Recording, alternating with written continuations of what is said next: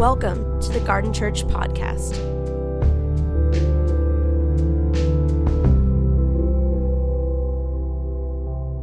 I have to confess before we begin that today, as we end our series, which I'll talk about in a second, this vision series, I tried to get out of teaching on community for weeks and weeks.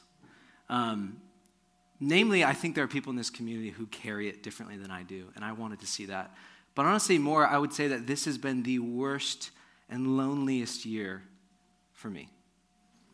And I just didn't feel like I had the integrity to say I've lived this out the way that I've wanted to. And I'll talk about that in a little bit. But I also felt, as I was praying and as I was discerning what that meant, I just felt like maybe that was the place I needed to come from.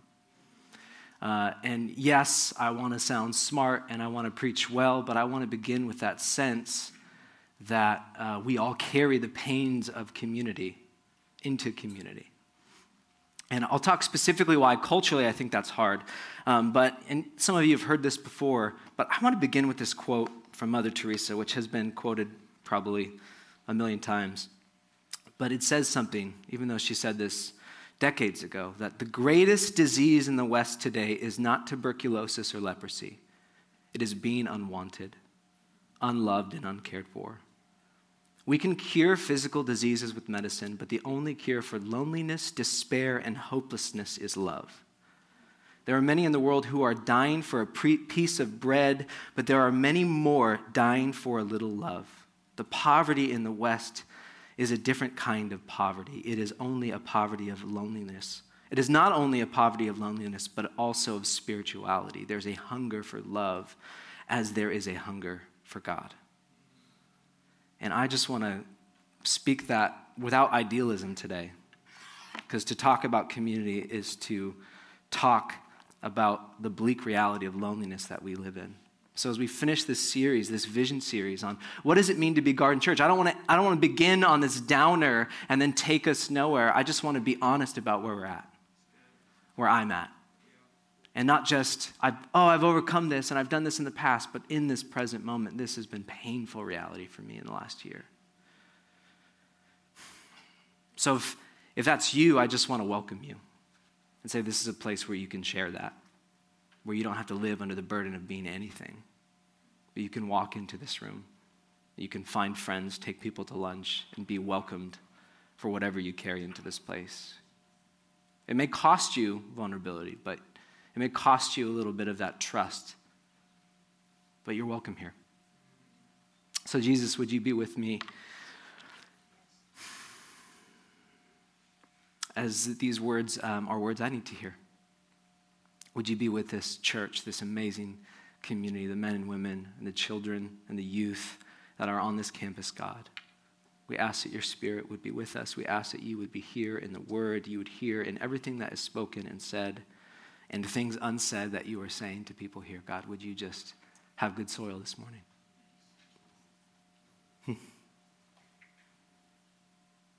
I just want to wait a minute. Would you just wait with me?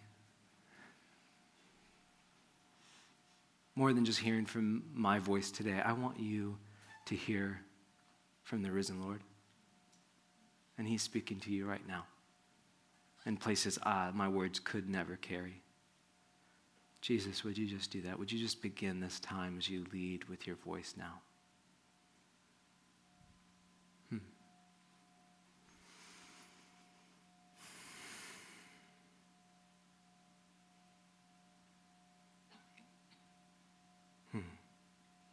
Amen. Amen. Thanks for humoring me. Grateful to be with you. I love getting to teach. I love getting to be in this community. It's been such a gift. We have been in this vision series, a short 4-week series that we've been using this line. It's kind of like a mission statement. If you want to put it up, it'll be familiar. Now, we've been speaking this over our church, but not in an idealistic declaration way. This is a hopeful calling, a sense of this is who we long to become. And so we are one family living the way of Jesus, empowered by the Holy Spirit, bringing life wherever we go.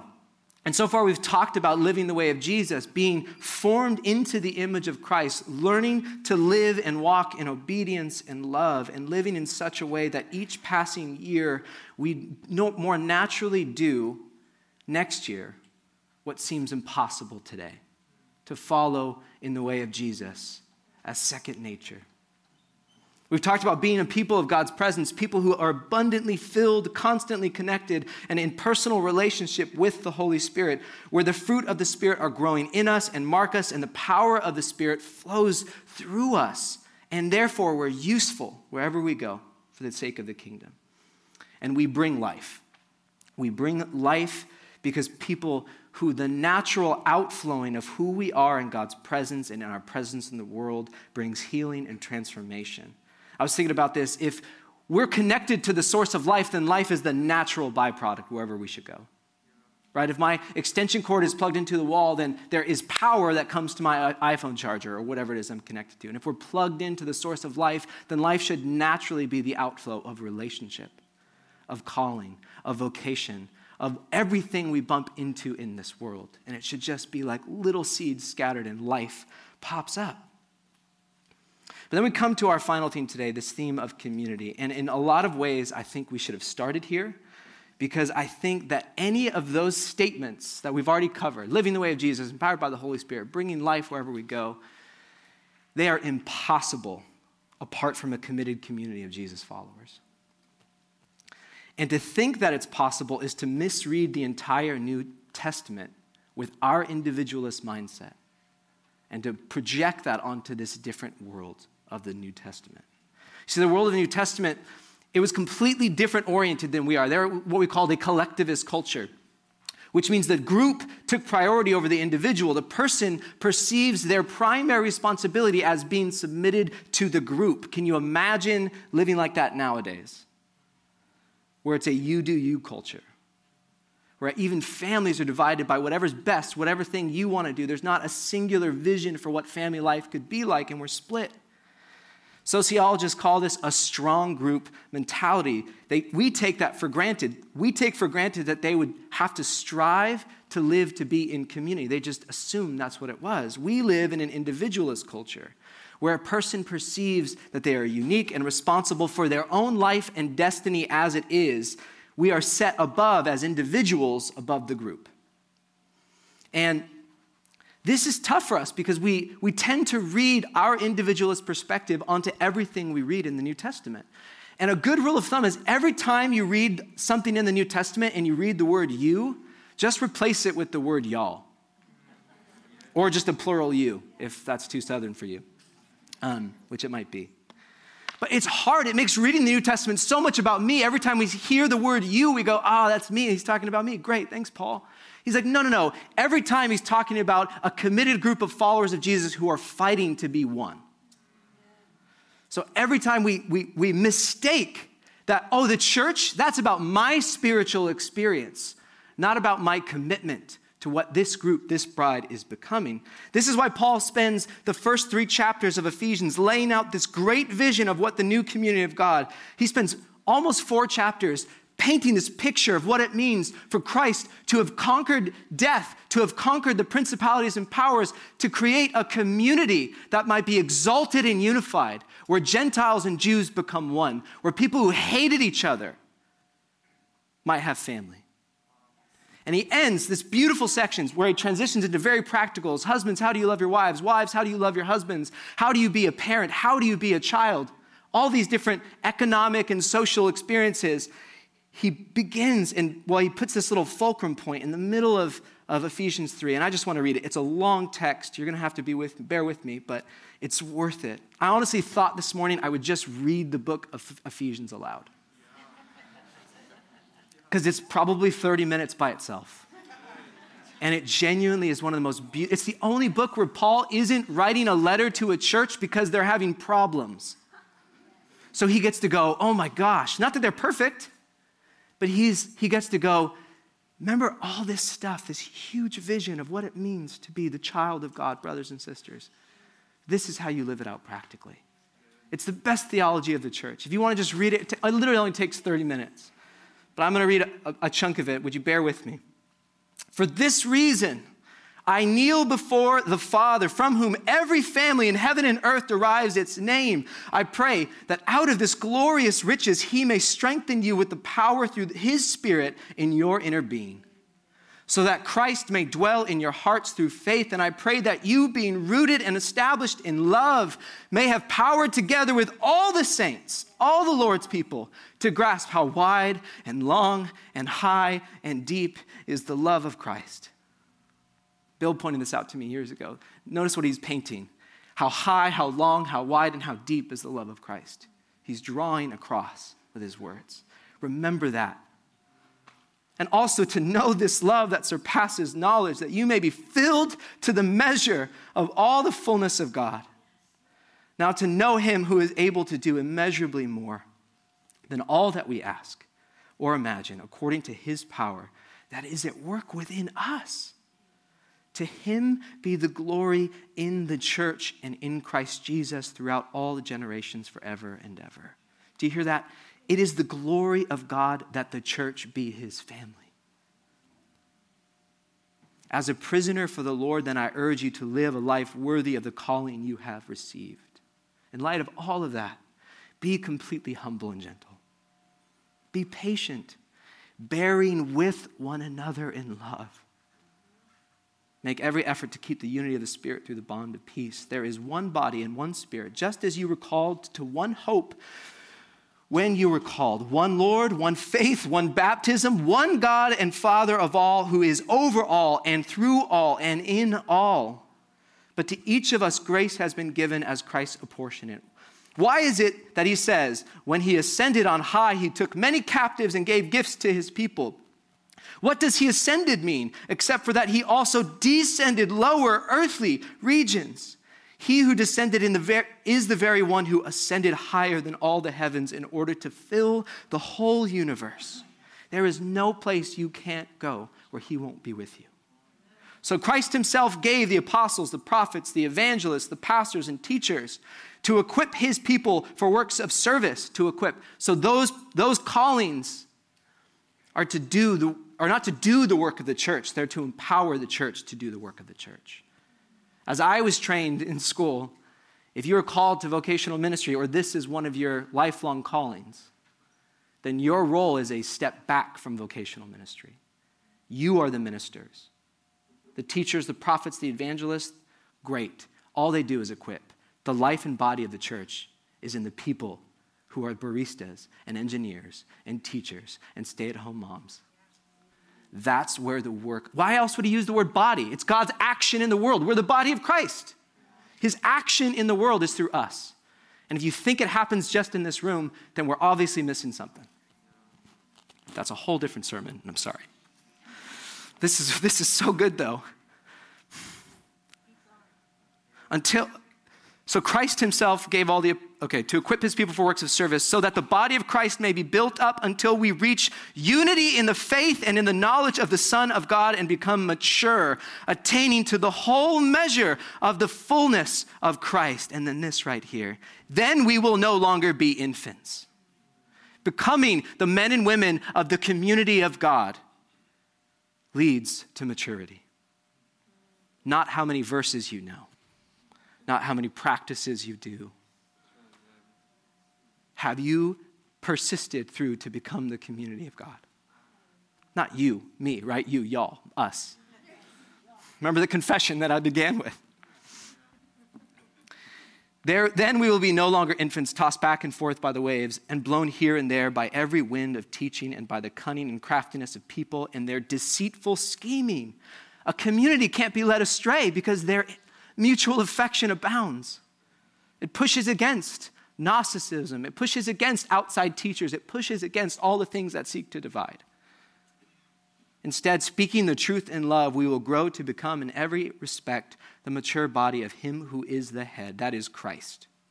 From him, the whole body, joined and held together by every supporting ligament, grows and builds itself up in love as each part does its work. Thanks be to God. We were made for this.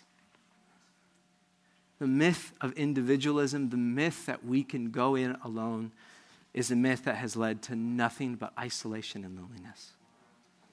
It's a myth that has ruined the church in the West. There are whole parts of the world where this isn't the case. There's a strong group that understand this commitment is more important than anything else that I will pursue. We almost have no clue how to begin to think about that. But it's what we were made for, this biblical vision of community, and it's wired into us. Then why is it so difficult to press into meaningful relationships, weathering the conflict and pain and disappointment to create a community and find a place where we belong? Why is it that we can get swept up in the joyous longing and the idealism of community for a short time? And then after riding that high, we bump into the dreadful reality of other people. Or as Dostoevsky says in one of his novels, he says it in Brothers Karamazov, he says, the more that I love humanity, the less I love man. Right? I resonate that. I love people. But it works the other way, right? We can say God is love, but I don't have to love my neighbor. Love and transformation happen in the particularities. They happen in specificity. You can't say that you love and not love the person sitting right here. It doesn't work that way. You can't go from the greater to the smaller. You almost always have to go from what's right in front of you. That's why we need each other. But at the heart level, we know this, that we cannot flourish without healthy relationships and trusting community. But then our hesitation emerges, our disappointment and pain teaches us to be resistant, to withhold, to just hedge our bets, to have a few communities at any point we could dip into, a few places that we're, quote, committed. So we live at arm's length, always around but never really let in, never letting our roots settle so we can always pick up whenever we feel the slightest disagreement or discomfort. Anyone feel that? Anyone live that? Anyone have a church experience in the past or maybe now that's it? There's a fear and anxiety of choosing the wrong people, the wrong crowd, the wrong church. Eric Kleinenberg wrote this amazing book on how we're moving back to the cities, and there is a growing population of people who are choosing to live alone even in expensive cities. And he has this painfully good line. He says, there is nothing lonelier than living with the wrong person. I read that quote to my wife last night, and she said, yep. Which she didn't mean it, I hope. I don't think she did. But there is a loneliness of being in relationship with people who do not have your best interests at heart. Or a shared aim. How many of you have friends? I mean, I feel this as I've gotten older. I've realized even people I have great history with, who I love, who are Christians, but our way of expressing it in the life, the things that we want, are different. And I feel like, we're on these paths that kind of feel like this. And I love them, but it's harder and harder and harder when you have two different visions for what life looks like. And it's more than just uncertainty or fear. It's also about our actual capacity to create healthy relationships. We don't have the capacity anymore for community. It's lessons from a generation long past. And there are a few people in this room probably who can tell us the difference in their experience of life, family, culture, friendships, marriage, and church because of their decades of experience and how different. Yes, there are amazing things, and I don't want to be a Luddite. I don't want to be someone who's reading with rose-colored lenses on the problems of the past. I'm not saying that. I'm saying there are things that we have lost, though. Why am I saying this? Because we have a problem with models, right? One of the inescapable truths of human life is that we live at the mercy of our ideas, as Dallas Willard says. But I think that doesn't go far enough. We live at the mercy of what we think is possible. We live at the mercy of our models for viewing the world. And if we don't have a vision for something, then we just can't dream of it. We need a model as human beings to show us that there's another way. And we've seen this 1,000 times. This is how every good story comes to us. Think about all the movies that we've watched, all the novels we read where the hero of the story is stuck, right? You meet them at the beginning of the story and they're stuck. But then a guide For Luke, it's Obi-Wan. For Frodo, it's Gandalf. Comes to them and said, there's another way. There's a bigger story. There's a bigger you. There's a bigger vision for life than you could possibly imagine. And he leads them down a path to get it.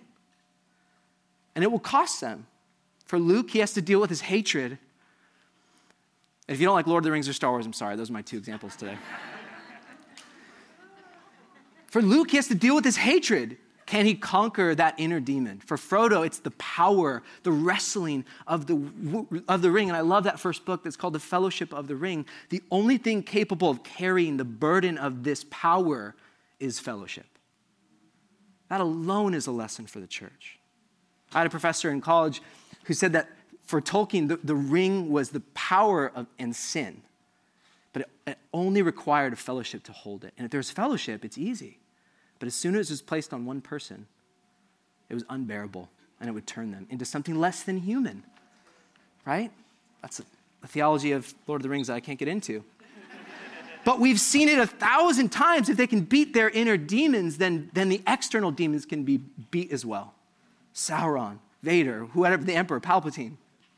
But we need models and guides. That's why humans tell stories. We need a vision for something that isn't attainable on our own in our current state, but there is a way, and I'm saying this because we have a model problem. In our world of individualism, which is liberating in many ways, we are free to be as we wish and live as we choose. We can do things previous generation could hardly dream of, and thank God for that. Hear me again. The freedom that we have, people have been liberated. Amen. But what they found simple, we found extremely hard.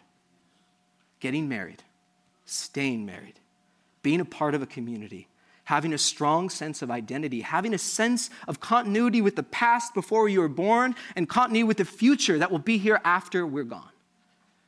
That was taken for granted in previous periods because of strong ties.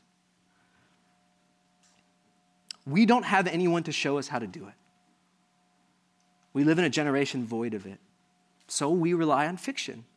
And frankly, our fictional models, outside the ones written 70, 80 years ago, are bad. Think about the most popular show of the last 30 years is the show Friends. Right? And I was in college. No, it came out when I was in high school and junior high, but it was the biggest thing in college. And then I came to Netflix, and oh my gosh, every person is rewatching. I remember having like 17-year-olds when I worked at a university saying like, have you ever heard of the show Friends? I'm like, yes, I've heard of the show Friends. It was the biggest thing. But think about this. It's a group of people who spend their time encouraging one another's complaints and vices, making dramatic plot lines out of easily reconcilable things. If they just showed a little reflection, humility, and mature conversation.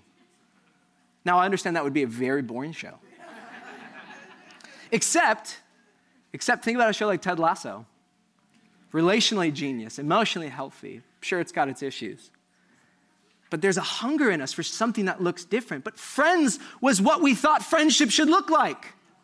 Coffee shop, complaints, even mutual dating. What the heck? That's what I grew up on. That was the social story that I was told. Friends is not about good relationships. Friends is a cautionary tale. But honestly, we don't have to look outside of our own families. It is. Watch it again. Cringe. There should be you have to be 30 before you can watch this show. Don't watch this while you're trying to develop deep, meaningful relationships. We don't have to look outside of our family to see how bad our models are. We're surrounded by a generation and generations of men and women who the majority of our families were divorced. Most of us don't know what it's like to see a family that when the going gets tough, the intentional fight for intimacy and connection actually wins. What we have seen in a majority of our home is that when the going gets tough, the family dissolves. People opt out. And I know there are some situations where that's the best possible outcome, and I believe that. I've advised that. But most of the time, there's usually something that's avoidable. Very often, at least. No wonder we feel alone. No wonder there's a loneliness epidemic. In fact, when I was 15, my parents divorced. They sat us down. They told us that they were going to be separated and then divorced. And in a few minutes, my whole world was flipped on its head. I had nowhere to go. I was the youngest of 3 boys.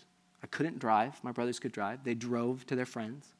And I found myself sitting in my house absolutely alone, watching the world I thought I had crumble around me. And I would have given anything to disappear. So I went to one of my childhood safe havens. I've always been known to be a climber. At 15 years old, I climbed a tree because I had no place to go. And I felt alone. I sat there crying, cursing, yelling at God, yelling at my parents, totally alone. And that moment accelerated a lifelong avoidance of my own loneliness. That if I could just be useful enough, needed enough, helpful enough, that I would never have to be abandoned again. If people need you, they can't leave you. So I got good at being needed. I'm great at being needed. I want to be wanted. I want someone to want to be around me, not need to, you know? Any Enneagram 2 in the room is like, yep.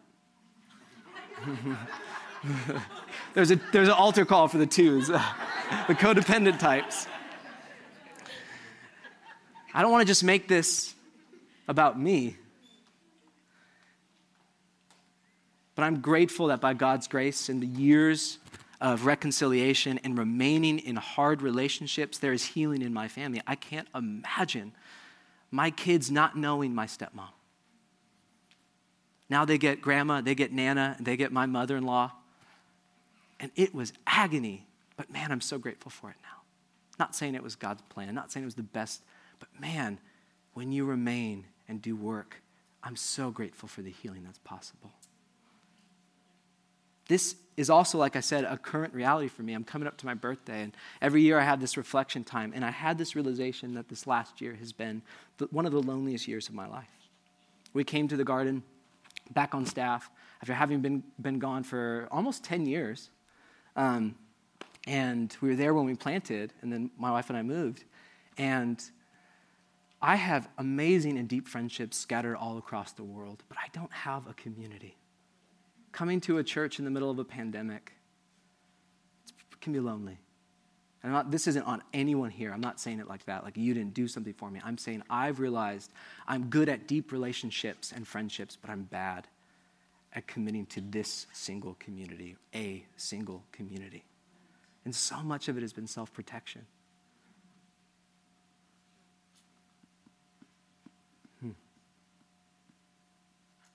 I just want to sit there for a sec. I just feel like,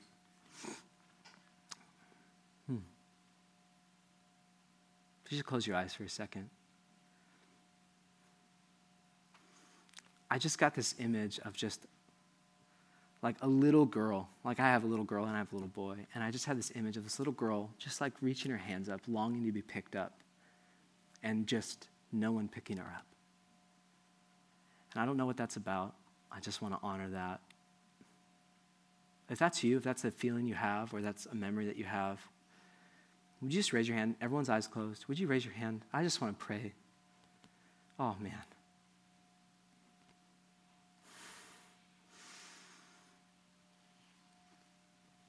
God, I pray that story would stop. God, I pray that you would, in your goodness and kindness, you would meet those little children where they're at, and that you would pick them up and hold them dear and speak the love you have for them. God, that at the garden, that wouldn't be a story of a single child or a single adult, because we've so surrounded them with the love of community that they couldn't imagine what being alone. Not good alone, to being lonely though, God. Would you meet them now? Would you meet them right now? Would you heal that memory? Even in their imagination by your Spirit, God, would you just enter that story that they tell?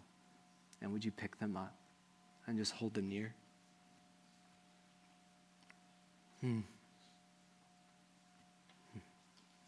Amen. Thank you. Man, that story is too common. What would it be like if Garden Church was a place where that story went to die and be resurrected into new life, into new community.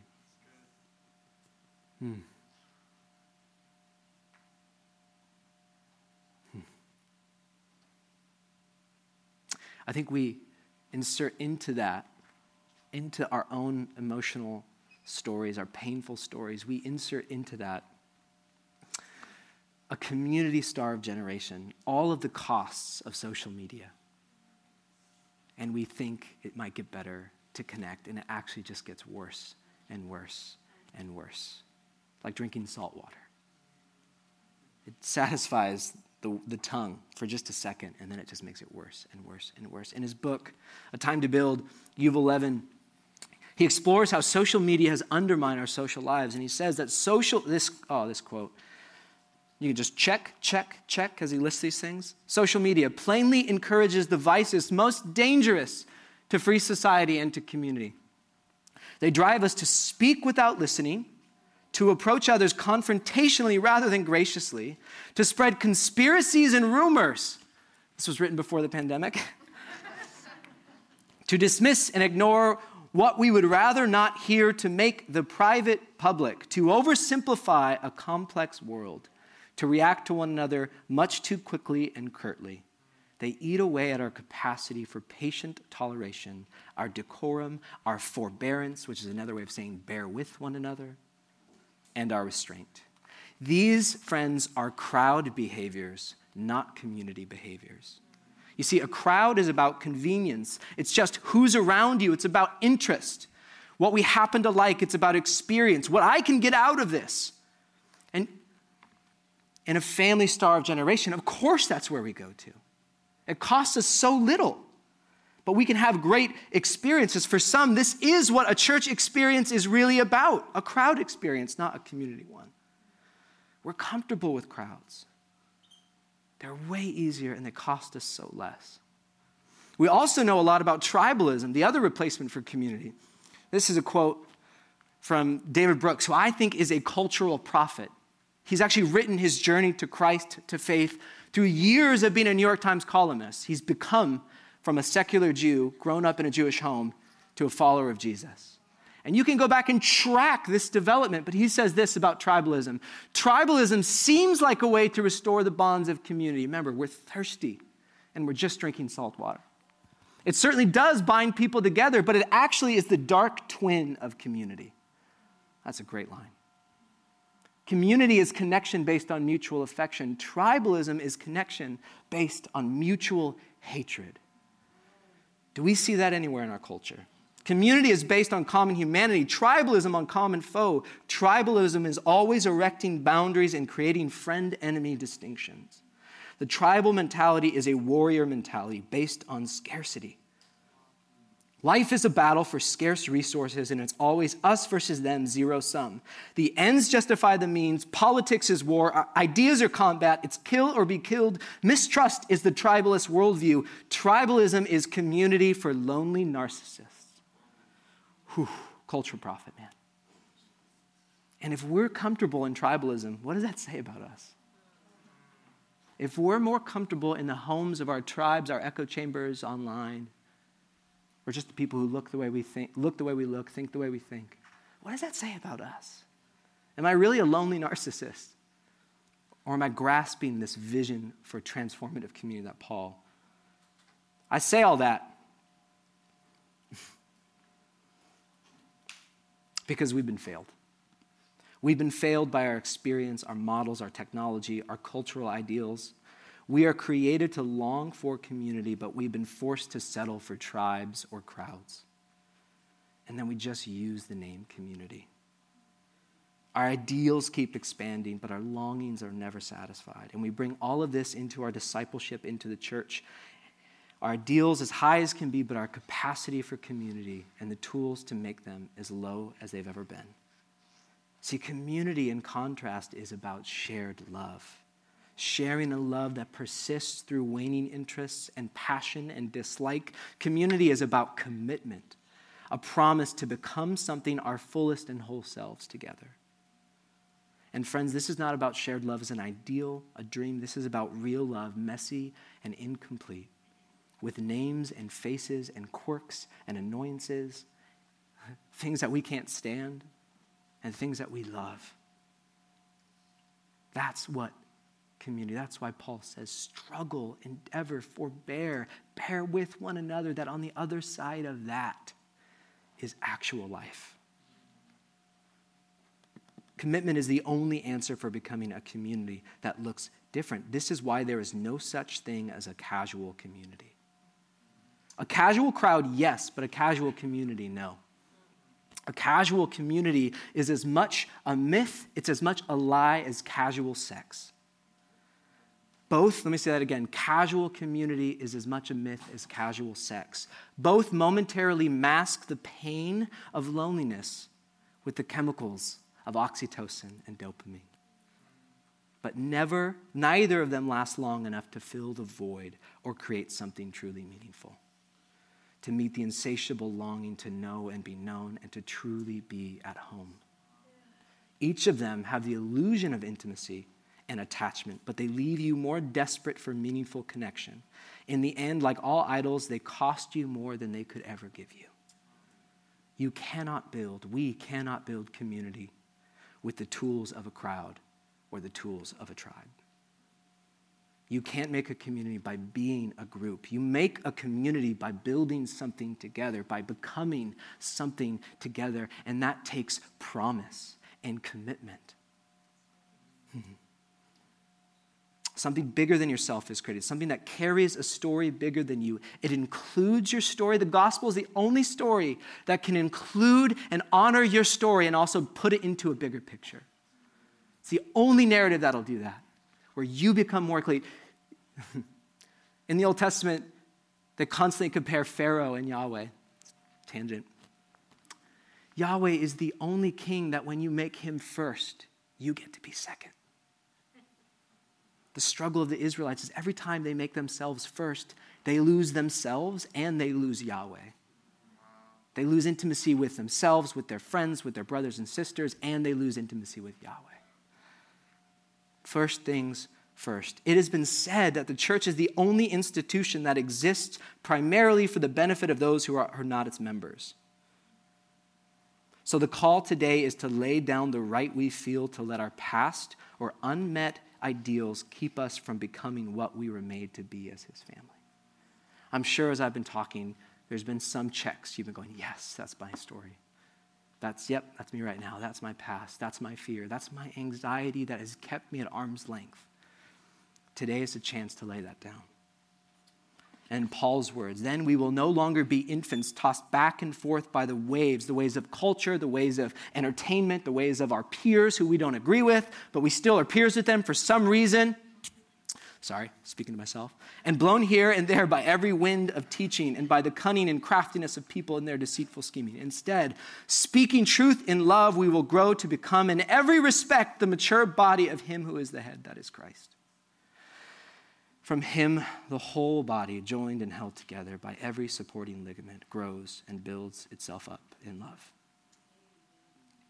Jesus spent 3 years of his public ministry preaching the good news of the kingdom of God, healing the sick, casting out demons. And in that time, he didn't write a treatise. He didn't write anything that we know of, except for some words in the sand and one story in the Gospels. So we know he could write, we know he could read, but he didn't write a treatise. Sorry, I just lost my place on that tangent. He didn't set up a school or an institution. Not that either of those are inherently bad. I love education. It's got to be something that Christians fight for because we've always fought for education. We were the first ones to teach people to read. The first social reading group was the church so that they could study the words of Torah, the words of Jesus. Right? The first hospitals. That's right, universities throughout the world. The Jesuits have founded more than any other people, I think. He didn't set up a school or institution. Not that either are bad. He didn't leave a manual like a car operation guide to take a sinner to be a saint. He left a community. He trusted his friends to preach through their hospitality. he breathed his Spirit upon them and said, make other disciples, immersing them in my relationship with you. Immerse them in the relational reality of the Father and Son and Holy Spirit. And in your hospitality, they will come to know me.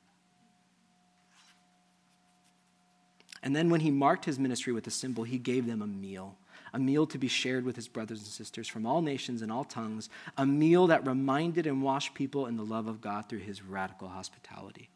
Jesus' plan for the renewal of the world is a committed community of his friends, growing in friendship together, his church. So in light of all that, and just in the last few minutes of closing, the thing that will get in the way in light of all of this is the temptation to go after the idols of culture that look like tribes and crowds instead of persevering into what it means to be a biblical a community of friendship, of mutual affection, of love, dare I say love, where we might be known and know, where we can entrust ourselves fully. So these are 6, I think, common idols of culture that if we can persevere to the other side of them, we might find what real community looks like. The first one is we must learn to move from loose affiliations based on personal interest to covenantal commitment. A contract is about interest. A commitment is about identity. It is about you and me coming together to form an us. This is why contracts benefit, but covenants transform. When you say, I will be here every week at 8 o'clock, and you can count on me. And every week I text at 7:30, hey, I got plans. Hey, something came up. Hey, this is this. Or every time I need you, say, oh, I'm sorry, I got something else. No shame in this. This is a chance to start over for our community. I'm a chronic overcommitter. Thankfully, my wife is the opposite, so we meet in the middle and we're learning together. A commitment isn't just love and promise. It is love and promise brought under law. In living a commitment, each party understands the fickleness of feelings, so they bind their future selves to specific obligations. These are words I read at a wedding every time I marry someone. Spouses love each other, but they bind themselves down with legal, public, and often religious marriage commitment to limit their future choices for those times when they get on each other's nerves. I'm not saying we're getting married, but I'm saying there's a commitment needed. Number 2, and I'll blaze through these, I promise. We move from curated public transparency, right? Anyone recognize those? To radical and loving vulnerability. To be vulnerable is to share something deep and even painful and to trust the other people will respond with care. I can stand up here and talk about the struggles I have, which I've done a little bit today. That's really transparency. Vulnerability is when I say it and trust that you'll reach out and respond to take care of me in my pain. You can't be vulnerable online. You can be transparent. Now, not everyone deserves your vulnerability. Absolutely not. But someone must be trusted with it. Number 3, we move from cynicism, gossip, and shaming, online anyone, to cherishing and edification. What if every time we walked out of a conversation, whoever we talked about was somehow seemed to be bigger and more loving, maybe than they really are? Instead of just complaining, we started edifying. Every time we walk out of a conversation, someone is uplifted. It doesn't mean we don't have conflict. It doesn't mean we don't have hard conversations. But cynicism says you're always going to be what you've always been. And love says there's gold in you. That sinner that you keep telling yourself you are, that bad with relationships, that whatever, fill in the blank, that's not going to define you. We're going to make sure it doesn't. We're going to give you a new name. You are a saint. Live as a saint. Put to death that old way of being. 4, we move from idealism to who we wish was next to us. Everyone look around. To realism, who is right next to us. Who is my brother and sister? Whoever shows up for this communion table and seeks to live out the way of Jesus together. You may find that you have more Franklin people Franklin neighborhood and in this church at your holiday table than you do people who share your DNA. That's the reality of this kind of gospel. That's the reality of this community. There's got to be hierarchy. You have to learn to choose who you're supposed to choose. First things first. 5, we move from publicly confrontational, which is shame-oriented, to personally accountable, which is honor. We stay current. We share our hurts in real time. We don't let things build up. We don't let the sand get into the gears that keeps community from actually flowing and running well. But we do so in love, not in power or control or jealousy, not to diminish someone or to take them to task, but to enlarge them. What if every conflict led to an enlarged relationship and an enlarged church? Every chance to be confronted in love actually led to laughter and joy. This also means keeping your word. This also means we stay, we embrace the pain, and we grow up with one another. Those who stay will grow. And when you choose to leave, in light of all the things we've talked about, not just the church, when you choose to leave whatever that community is, you just repeat that cycle in another place. The chronic church hoppers causing the same issues, right? The chronic job hoppers who cause the same issues in the workplace, and it's always the boss's fault. There are a lot of bad bosses out there. But if you do that enough, you got to start saying, what's the same thread here? Number 6, and the last one, we move from stingy and generalized giving to radical and personal generosity. We come to see that the resources I have are not merely for my use, but for the needs of this very room. Not just for my secure future, but for the present needs and the lives of those around me. Basically, I can learn to sacrifice so that people in this room don't have to go without. That's what face-to-face community looks like. Tithing's amazing, giving, but what if someone can just raise their hand and say, I need this, and it's taken care of? And I've seen that in this community. I'm not shaming, I'm not saying we're not that, but I need to learn that better. I know there's people in this room that need to learn better. I want to commit to that way of being because I know there are seasons when I have needs. And I want to be able to, without shame or judgment, raise my hand and say, man, can we do this? Right? And that means resources, not just money, time, friendship, whatever else we give.